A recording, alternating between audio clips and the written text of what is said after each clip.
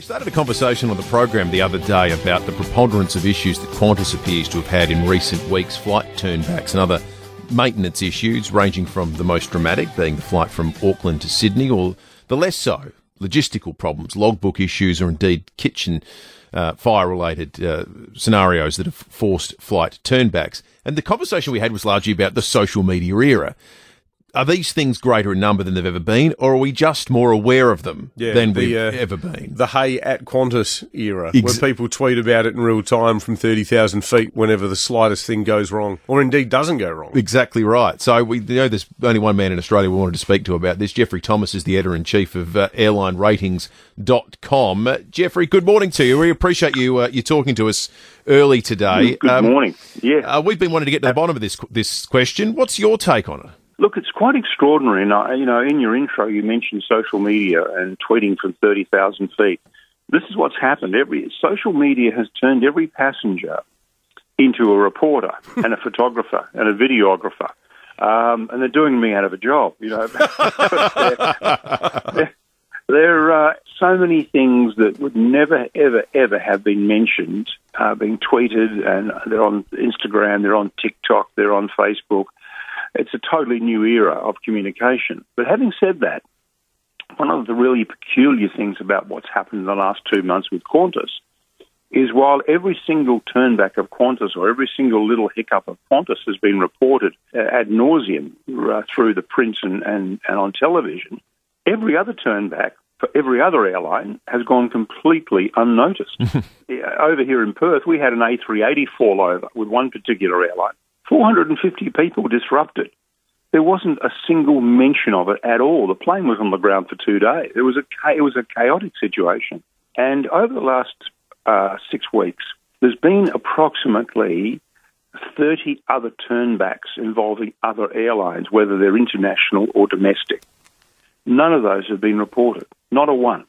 Just the Qantas ones.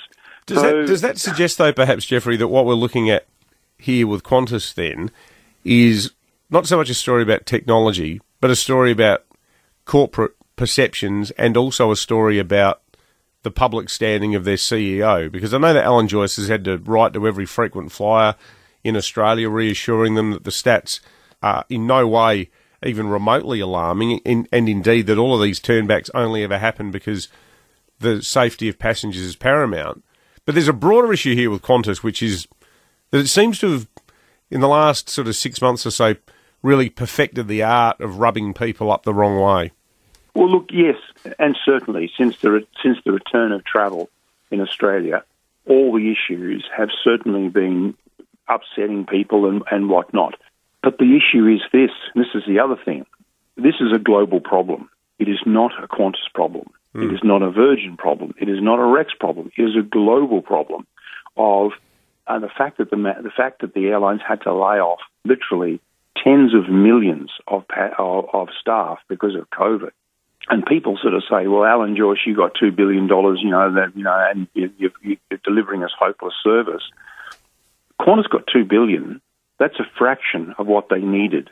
Lufthansa in Germany, for instance, is a private company like Qantas.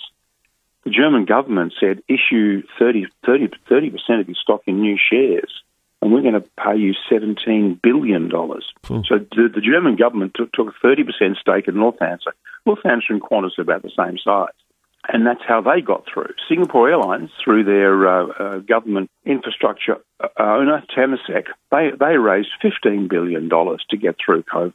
So Qantas, yes, they got $2 billion. It was a fraction of what they needed. Of course, Virgin got none and went bankrupt and then have re-emerged. So the Australian government really didn't understand or didn't want to understand what the airlines needed. And I know on numerous occasions on radio stations, including this one, I said, when we come out of COVID, these government-owned airlines are going to be in way, way, way better shape than Qantas is going to be, and the government needs to do more. But they didn't. And then Joyce has become the focal point of all this. That's because of the unions, because they got upset about him laying off some staff and restructuring the airline. And that he did what basically every other airline in the world has done. Yet he became the poster boy for everything that's going wrong in Australian aviation, which was grossly unfair, because the reality is Alan Joyce is one of the best airline CEOs in the world. Yes, he's polarising. He's a little bit quirky, if you like. He's Irish, and we sort of, people kind of poke fun at him, which is again very, very unfair.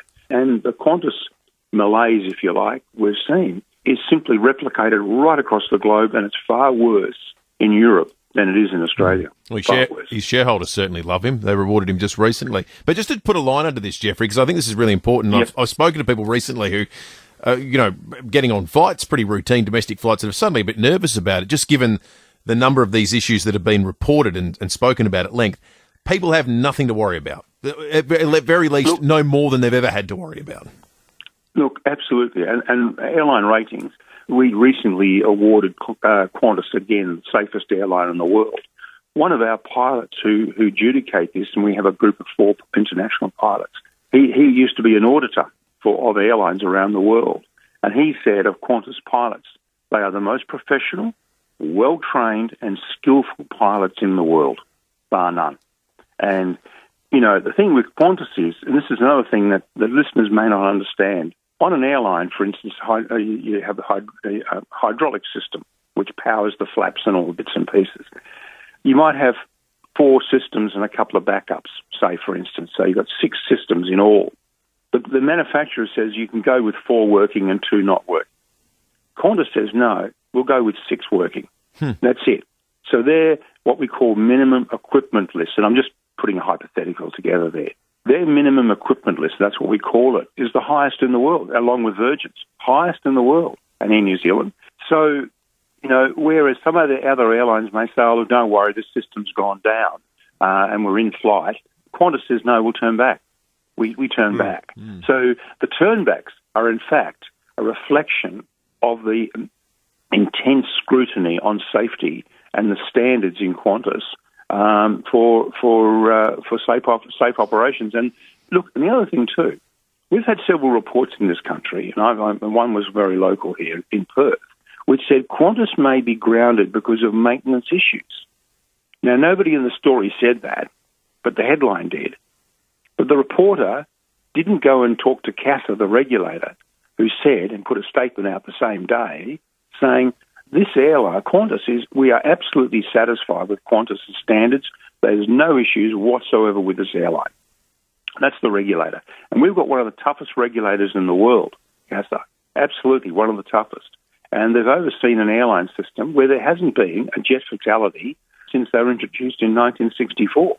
So, yeah, look, and the scaremongering, 75% of people have some fear, some degree of fear of flying.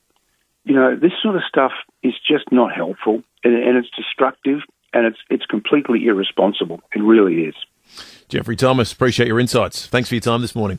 It's a pleasure. Jeffrey Thomas, the editor-in-chief of airlineratings.com. A few texts coming in on the Dutton's text line. One here saying, this is from Andrea, Qantas issues are union-related due to outsourcing. All the reporting is union-driven. In contrast, Adrian at Highbury says Alan Joyce gave himself pay rises while the company was nosediving and he was laying off workers. Don't rubbish us. Now we're having all kinds of maintenance problems.